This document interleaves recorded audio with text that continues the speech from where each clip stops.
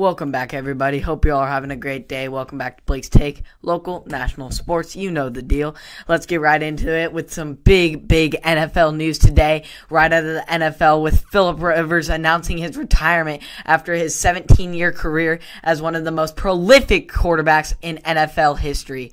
Rivers, who spent this past season with the Indianapolis Colts after 16 years with the Los Angeles Chargers, formerly known as the San Diego Chargers, said in a statement Wednesday that playing quarterback in the NFL was his childhood dream. While Rivers never played in the Super Bowl, he still had a remarkable NFL career as he ranks 5th in NFL history with 63,440 passing yards behind only Drew Brees, Tom Brady, Peyton Manning, and Brett Favre. The 8-time Pro Bowler also in 5th in league history with 421 touchdown passes, again only behind Brady, Brees, Manning, and Favre. Pretty elite group to be a part of, in my respect. Rivers said in a statement that he wanted to announce his retirement on January 20th, which is the Roman Catholic Church's feast day for the Saint Sebastian, often referred to as the patron saints for athletes. Every year, January 20th is a special and emotional day, Rivers said. It's Saint Sebastian's feast day, the day I played in the AFC Championship without an ACL, and now the day that after 17 seasons, I'm going to be announcing my retirement from the National Football League. Thank you, God, for allowing me to live out and play my childhood dream of playing quarterback in the NFL. Rivers passed for 4,169 yards and 24 touchdowns this past season, leading the Colts to an 11-5 record and a wild card berth in the AFC playoffs. Rivers initially revealed his decision to the San Diego Union Tribune Tuesday night, and told the newspaper that he intends to stick with his plan of coaching high school football down in Alabama. Last summer, he accepted the head coaching job at St. Michael Catholic High School in Fairhope, Alabama, where he hopes to coach his sons, just like his father coached him. He stated that I can sit here and say I can throw it, I love to play, and there will always be that there, but I'm excited to go coach high school football with my boys now. So an incredible career for one of the greats, and what a historic legacy Philip Rivers will leave behind. Thank you, Philip, for all that you have done for this league, and I look forward to seeing how you will do and what all you will accomplish in the next chapter of your life. Thank you for all that you have contributed to the world of sports. As far as MLB, we have more big news in the world of this offseason and the incredible trades that are going on, with this time outfielder George Springer and the Toronto Blue Jays agreeing to a 6-year, $150 million contract. The contract would be the largest given out by the Blue Jays in franchise history. The only other contract that topped $100 million was the $126 million deal extension with Vernon Wells back in 2006. Springer, the spark plug for the Houston Astros offense in the leadoff spot for the past 4 seasons, was one of the most coveted free agents on the market this offseason, with names such as Francisco Lindor and Blake Snell as well. He hit the team-high 14 home runs last season and added another 4 in this postseason as the Astros lost to the Tampa Bay Rays in the ALCS.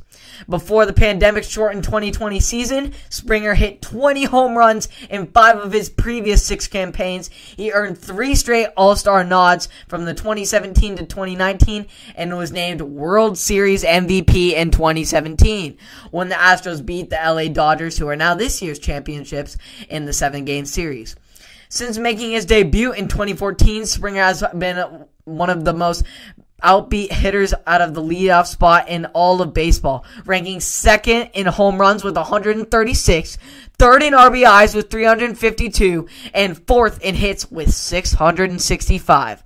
He also has hit a first-inning leadoff home run 39 times during his career. 39 leadoff home runs, holy smokes, which ranks 4th in American League history.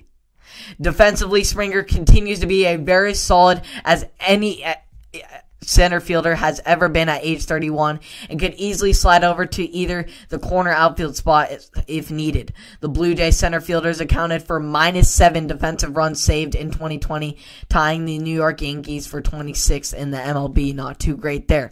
But Springer by himself accounted for 6 DRS as a center fielder in 2020, tied for 5th best at his position. So incredibly great land for Toronto in this deal. Really needed an outfielder and went out and got one to go out and get it with Vladimir Jr. at third base. It is a huge, great land for the Toronto Blue Jays, and I think it's great for George Springer as well, getting out of the sketchy situation that the Astros have been in lately, and a great change in environment, and honestly a new country in Toronto in Canada will be a great change for an elite player and an elite destination for George Springer. I'm so happy for him, and I'm so excited to see what he will do for the Toronto Blue Jays as a whole in the coming seasons. As far as college basketball, could you ever imagine putting Kentucky and the NCAA tournament not in the same sentence? Well, this year, that might just be a possibility.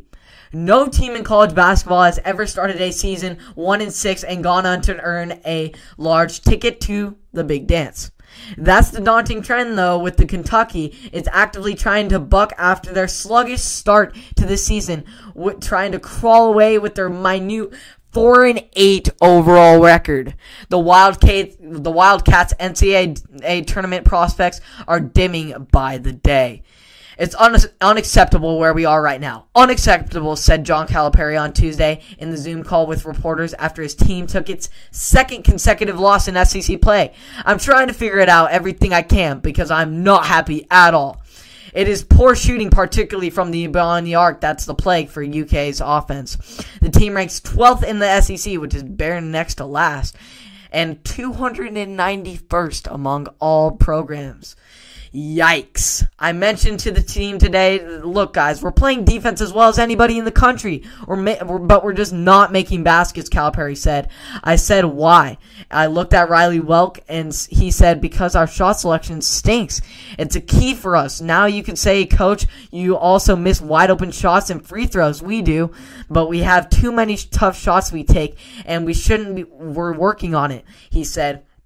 You can see I'm frustrated, Calipari said this weekend, but we are here. We still have our chances, and I'm not giving up on anybody on this team until we try, and we're going to have to try and figure this out because there's no way we're not making this NCAA tournament. So very, very rough situation that I would never have imagined for an elite team like Kentucky to be in after all the national championships and Final Fours that they've been in over the near past decade. Not seeing them even make the NCAA tournament, holy smokes. It is just like Coach said, that this team's defense is outstanding, and they're still very much elite in that aspect, but especially at the Division I level. But these elite stars got to start knocking down their shots, or else Kentucky is going to be in a place that they really, really, really don't want to be in, and they haven't been there in a very long time. As far as local sports, the Bees get the close 2-point upset victory over the top 3 Pac-12 ranked USC Trojans. Let's go Bees, getting the win. And guess what? The two starters, I did not say one, 2 starters scored in double digits, with Jared Lucas and Ethan Thompson having 13 points apiece. And guess what I freaking said, guys? I said if more than one starter scored in double digits, they would win. And look what I said. They won. Isn't it crazy what I say? And even Ramon Silva added 12 points for Oregon State on 6 of 7 shooting, and he was in double digits.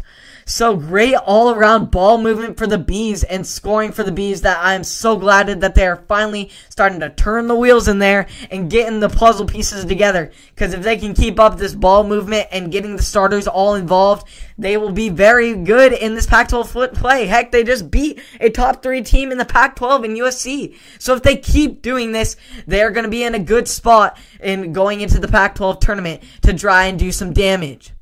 So thank you for tuning in to another episode of Blake's Take. Hope you all had a good time enjoying the latest sports news today, some historic accomplishments, and some historic trades.